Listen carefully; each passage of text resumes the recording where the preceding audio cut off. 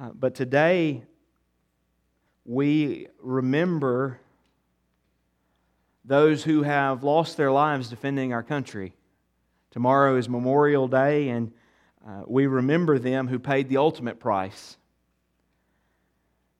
But not only am I thankful for the freedom that we have in our nation, I'm thankful for the freedom that we have in Christ. Because you see, even though we live in a country that is free, we're free from tyranny, we're free to live life as we please, most of our country is still in bondage. The Bible says that we are by default in chains to sin.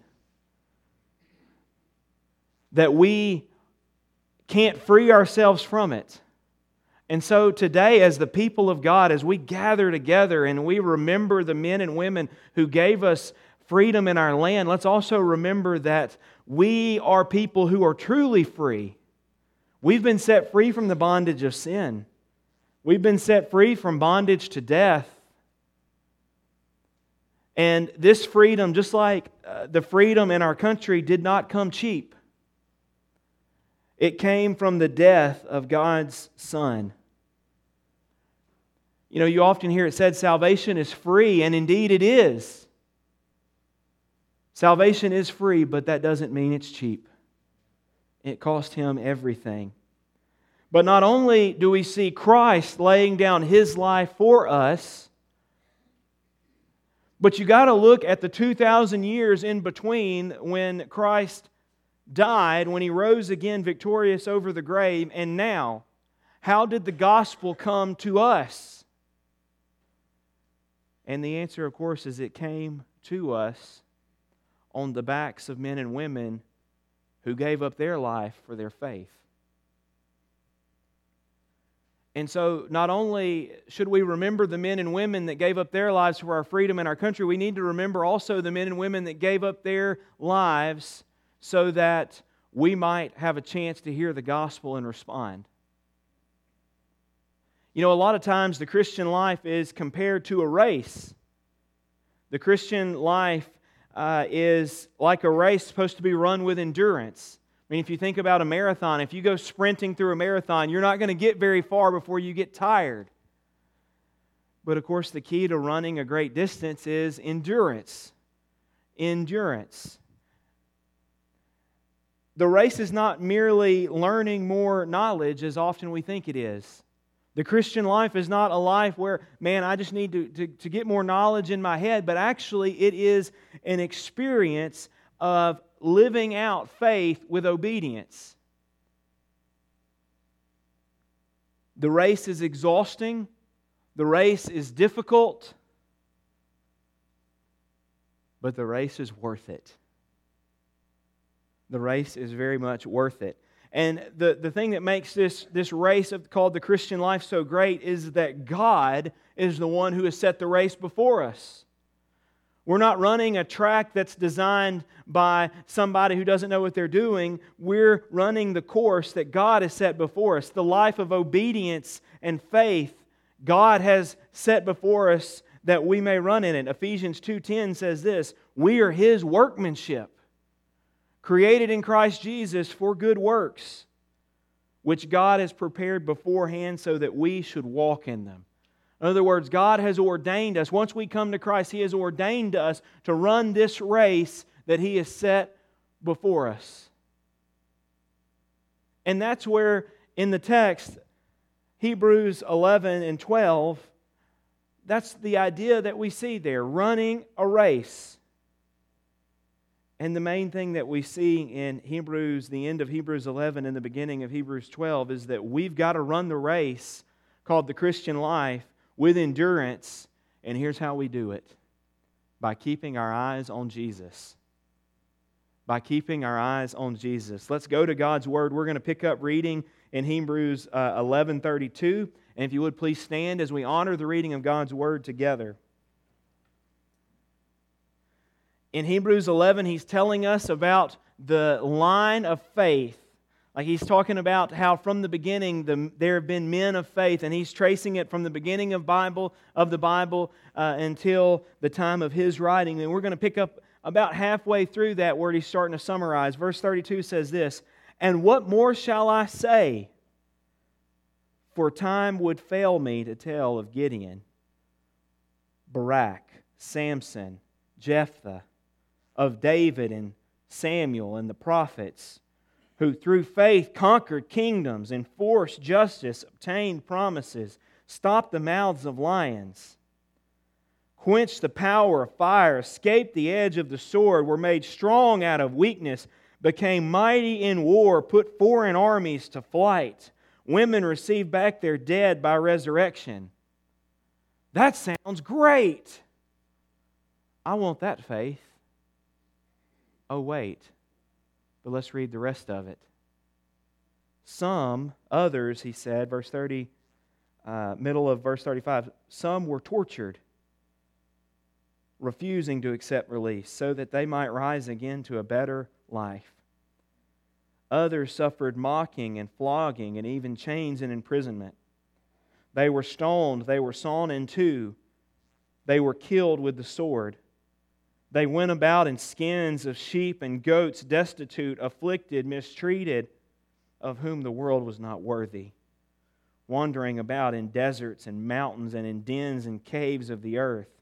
And all these, though commended through their faith, did not receive what was promised, since God had provided something better for us, that apart from us they should not be made perfect. What do we make of all this? Therefore, since we're surrounded by so great a cloud of witnesses, let us also lay aside every weight and sin which clings so closely, and let us run with endurance the race that is set before us, looking to Jesus, the founder and perfecter of our faith, who for the joy that was set before Him endured the cross, despising the shame, and is seated at the right hand of the throne of God. Father in heaven, as we approach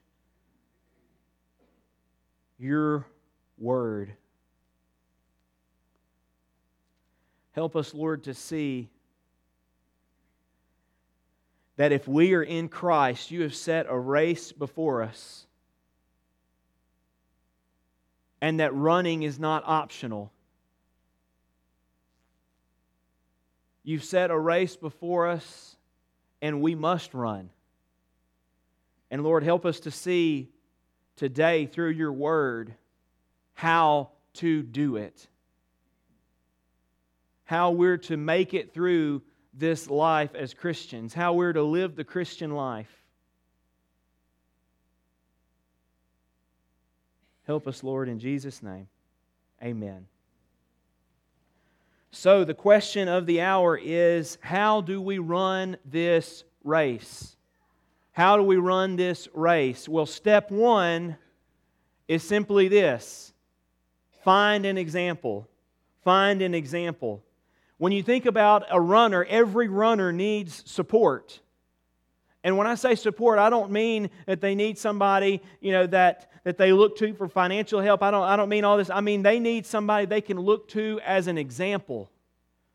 Every runner needs someone that they can look to, a more mature runner, so they know how to do it. And in this passage, that's exactly what we see. We see chapter 11 telling us about the heritage of faith that we have. Chapter 11 tells us all about the people of faith in the Bible, and at first it looks so great. I mean, think about it. You've got Abraham. Think about all the miracles he saw. He was able to keep his son. God provided a substitute. Think of Moses, who victoriously, mightily led the people out of bondage in Egypt. You think of all of the little things. How he was saying that people were victorious, they conquered.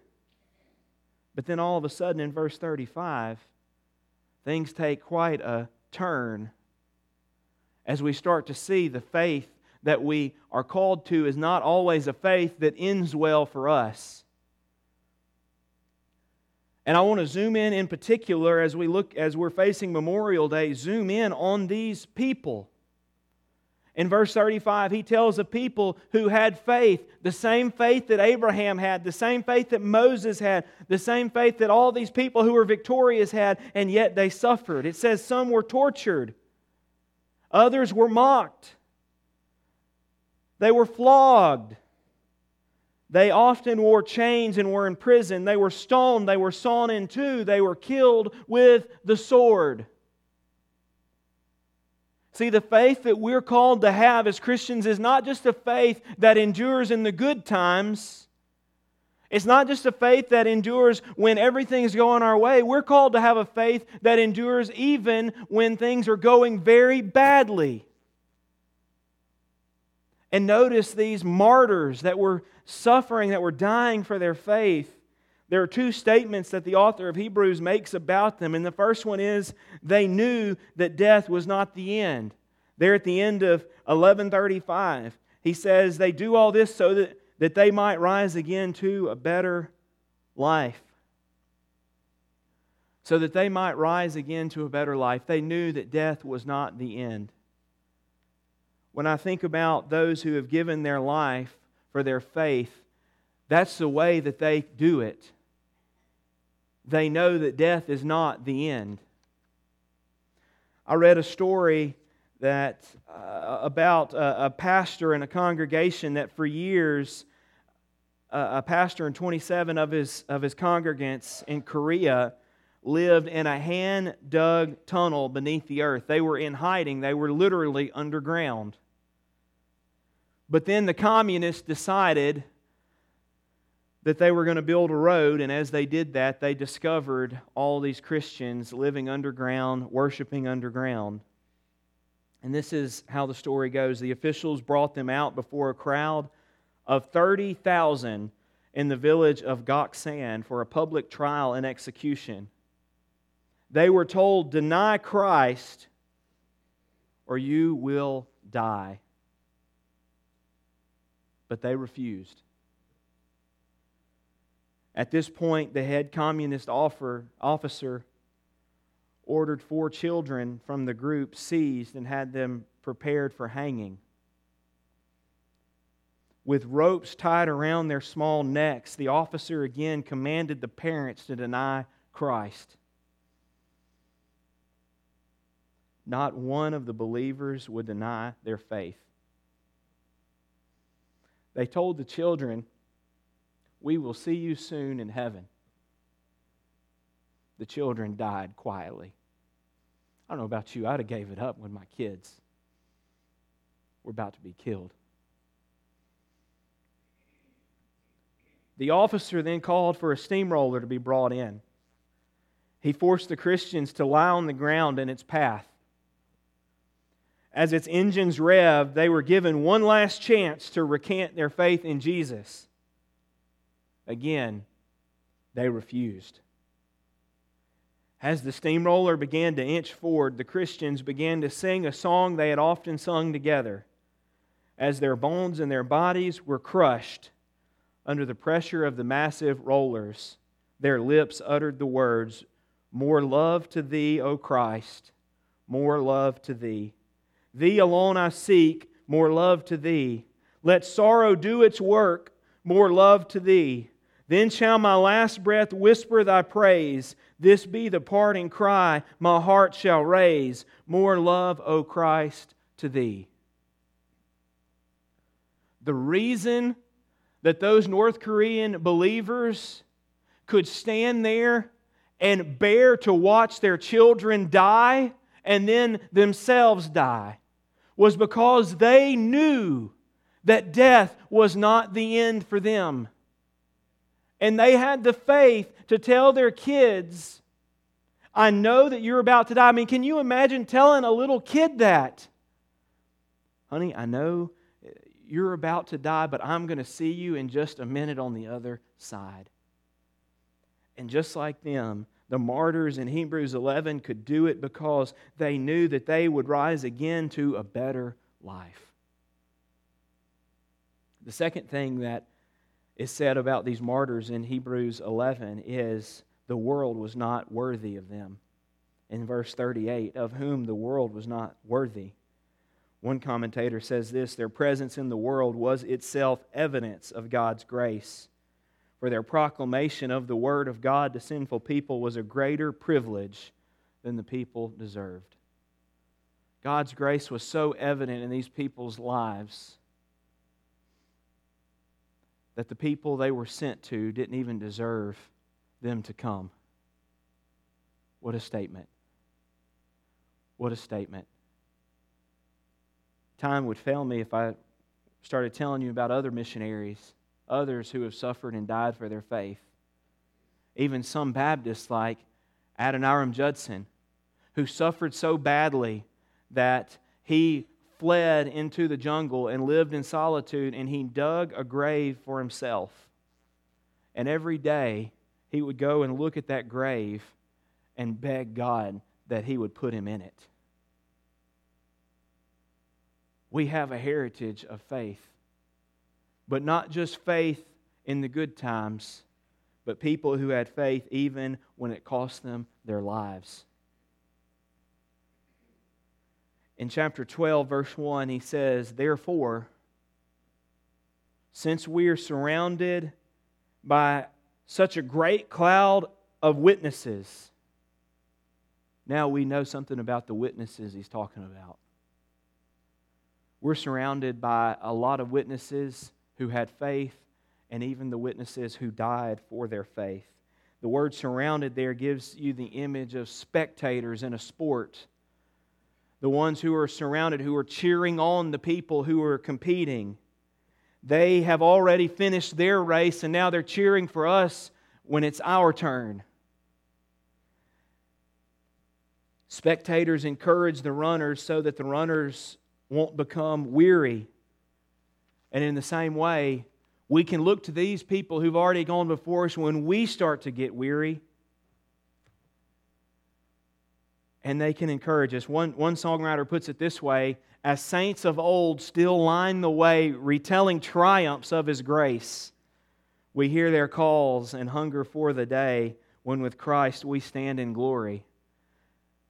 The author of Hebrews is saying that we need to find an example. We need to look to these people who have gone before us in the faith. And we need to try to emulate the faith that they had. We need to try to live up to the example that they have set for us. But here's the reality for us in this room. Just to be completely honest with you. Most, if not all of us, will not be called upon to give our life for our faith because of the other men and women who have fought and died in the battlefield. So the question for us is not necessarily, will you lay down your physical life for your faith? But it's, are we being faithful to lay down our lives for Jesus every day? The question for us is not, will you die for Him? The question for us is rather, will you live for Him? We look at these guys who are laying down their lives and we say to ourselves, I just don't think I can go in the Christian life. And we just say, oh, it's so hard. And then we look at these guys and they've given everything. How can we not at least live for Him? How can we not be regular in our time with His Word? How can we not be regular in our time with prayer? How come we can't be regular with our church attendance when it literally costs us nothing and it costed people like that everything? The question for us is not, will we die for Him? The question is, will we live for Him? Will we join the mission? Will we live for the mission to tell others about Christ? But also, I think for us, there's some of you in here that you are just tired. You're just worn out from the race. You feel like you can't go another step. And for you, I would say, look at these people and let them encourage you. Let them encourage you to keep going one more step. Let them encourage you to keep going, because these people that have gone before us in the faith, They know what it's like to be weary. But also we can look at them and see that people who were weary finished the race. And if they can do it, we can too. Step 1, find an example. Step 2, be prepared. Be prepared. How do we run the race? Well, we've got to prepare for the race. Any runner, before a race, they do something that is the same for every runner. They take off any unnecessary weight. In fact, many of these runners, their preparation begins many months before the race itself because they go out and they buy the lightest shoes. A lot of these running shoes, a big fad these days, a big trend is to have the running shoes so light that it feels like you're barefooted. And the reason for that is because you don't want any weight that's unnecessary that you can minimize. And these shoes are getting lighter and lighter. And the running clothes are getting lighter and lighter. And the reason is because as you run, you do not want heavy clothes on you. You don't want heavy shoes on you that will slow you down. The author of Hebrews goes on and he says, after he tells us that we're surrounded by so great a cloud of witnesses, he says, let us lay aside every weight and sin which clings so closely. He gives us two categories here of things we need to take off as we run the race and as we prepare for the race. First, he says, every weight. Now, when he says every weight, I think he's talking about things that are not necessarily sinful, but things that would slow down a believer. He's talking about things that may not be wrong in and of itself, that may not be sinful for us to do, but it still slows us down in the race. And if it's not discarded, if it's not taken off, it very well might become sinful for us to do. And the second thing that he says that we need to take off is the sin which clings so closely. He's not just talking about the big sin. He's talking about sin in general. And notice he says the sin, and he describes it as clinging so closely. It clings so closely to us. He's not just describing big things. He's describing each and everything. He's describing the big things along with the little things. He's describing the sins that's easy for us to overlook. But the thing about it is sin slows us down in the race. Sin makes it harder for us to run in the race. And a lot of times we think, well, I'm good. I'm not doing the big stuff, right? I'm not a drunkard. I'm not lazy. I provide for my family. I don't go and be promiscuous and have sex outside. I don't do these big things, But a lot of times we miss, when we say, well, I don't do the big things, we miss all the little things. Some of which we are not able even to see without God showing them to us. He's calling us not just to take off the weight and the things that will encumber us. He's talking to us about rooting out sin. One Puritan said it this way. He said, be killing sin or it will be killing you. We think, well, that's not such a big deal, this sin, and it's really not a big deal. And then we get slower. And that causes our attitude to change a little bit. And now we are comfortable with that sin, so now we're comfortable adding another sin. Well, it's not that big of a deal. And next thing you know, we're barely able to walk. And we complain and say, I just don't understand why this is so hard. It's because we've given up our fight with sin. We've given up on living for holiness. We've given up on pursuing the Lord and fighting against sin. He tells us that if we're going to run the race, we've got to be prepared. We've got to take off weight. We've got to take off sin. So my question for you is, what's the weight in your life that's causing you trouble as you run the Christian life? What's the weight that you need to take off? What's making it harder for you to run? May not necessarily be sin, but what is making it harder for you to live for the Lord? And He's saying, take it off. If it's causing you a hindrance in your walk for the Lord, get rid of it. But not just, the question for you today is not just what's the weight in your life. The question for you is, what are the sins that you are clinging to? What are the sins that you're saying, this is not that big of a deal. Let me just move on with my life. Because let me tell you, those are the very sins that you need to repent of. Those are the very sins that you need to fight against. Are you even fighting? Or do you just go with the flow? Do you just let sin come and go as it will? He tells us that we need to be prepared. Finally, step 3 is stay focused. Stay focused. I'm not much of a runner. But when I run, the thing that gets me to the end, as I'm suffering and as I'm pushing, I'm thinking, you know what? There's going to be a finish line. Eventually, I'm going to get to the end and it's going to be over and I'm going to feel great. And it's that focus that keeps us going as we run. That's exactly what he describes here. He tells us, let us run the race with endurance. Verse 2, looking to Jesus, the founder and perfecter of our faith. When he says looking to Jesus, that word looking means to direct one's attention to without distraction.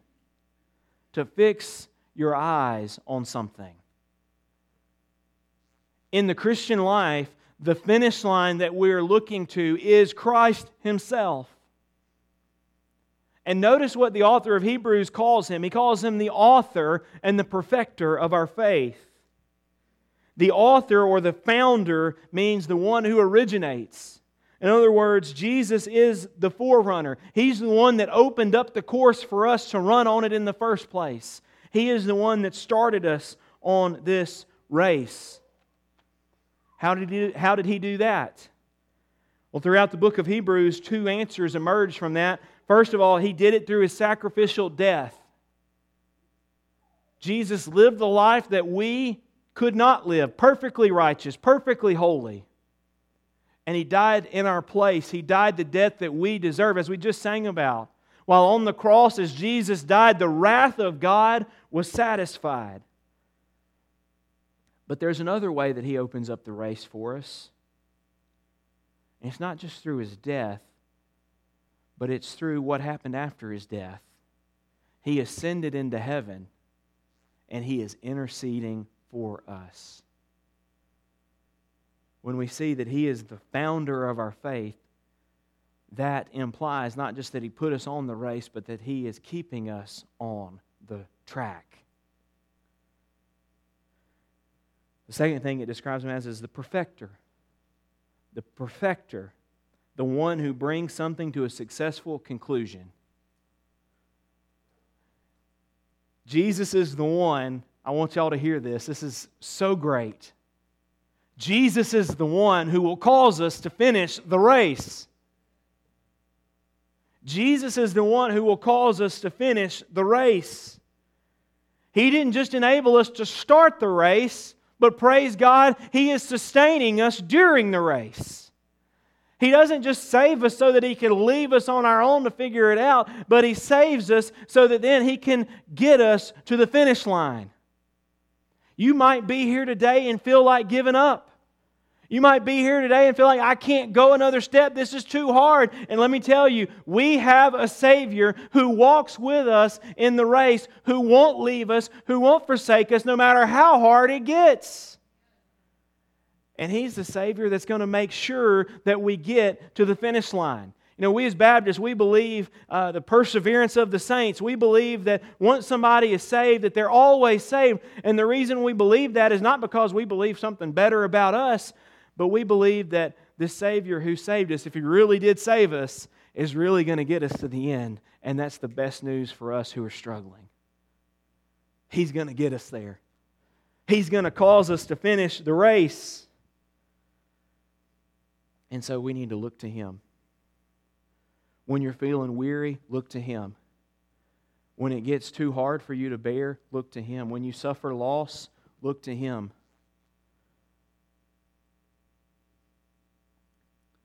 Not only is Jesus the founder, not only is He the perfecter, but He ran this race too. He ran this race too. And this is how He became the founder and the perfecter. This is how He can get us to the finish line. He ran a race. He endured the cross, despising its shame. And notice it says, for the joy set before Him. He did it for the joy that was set before Him. Despite the pain and the anguish, His race had a superior joy. And listen, if we are in Christ this morning, whatever pain comes, we have a superior joy. Whatever suffering we endure, we have a joy that goes far beyond that. We can be joyous, we can have peace in any circumstance. Jesus said that He despised the shame of the cross. Because of this joy that He had, the cross was nothing to Him. He could endure it. He can get through it. And listen, I love how the text ends there in verse 2. And is seated at the right hand of the throne of God. Jesus didn't just die and that's the end. Jesus finished the race. Jesus has a victory at the end of the race. The forerunner of our race was victorious. And so listen, here's what that means for us. We're going to be too. And I'm not talking about a prosperity victory. I'm not saying that we're going to live victorious lives. I'm saying that as we go through this life, whatever comes, whatever pain, whatever suffering, in the end, we will share in Christ's victory. We're going to be victorious also.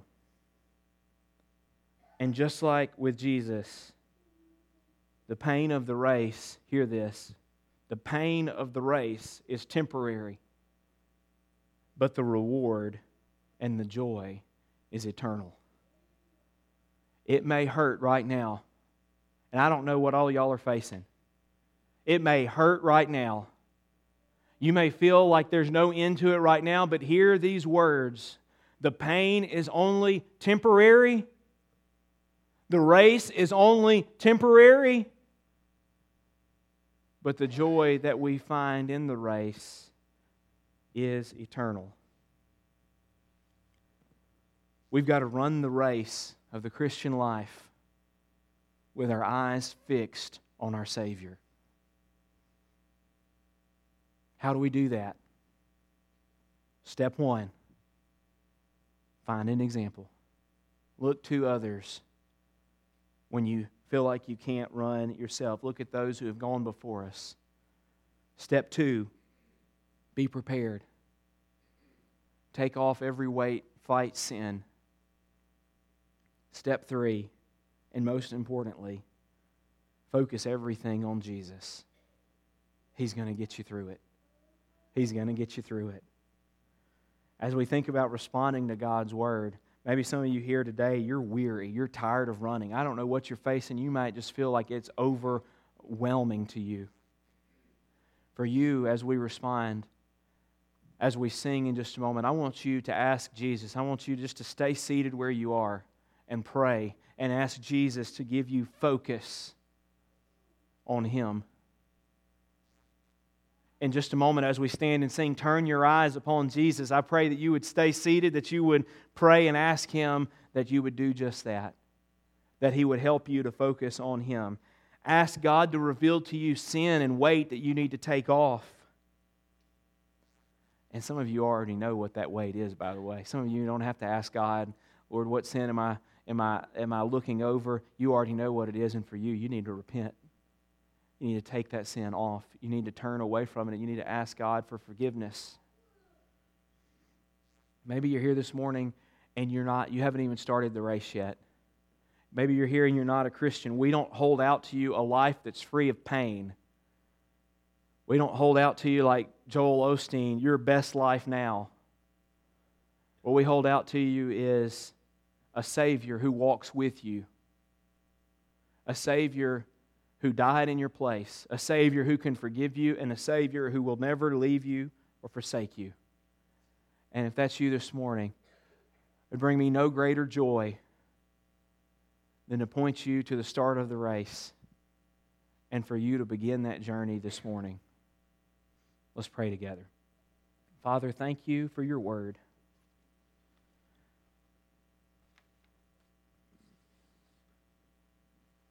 Thank you, Lord, that you've put us on a race. You've put us on a trajectory to you. We were wandering our own way. We were running a race before. We were racing to hell in bondage and in chains. And yet you pursued us. You looked on us with grace.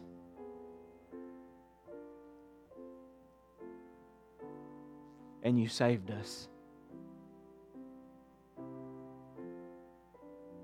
Help us, Lord, to run. Help us, Lord, to live for your glory. Help us, Lord, to pursue you with everything that we have. I pray that you would move in this place, Lord. Lord, I pray that you would convict people of sin. That this morning people would find freedom. That this morning people would find encouragement for the race. And Lord, I pray that this morning those who aren't even on the race yet will be saved by you and put on the track. In Jesus' name, amen.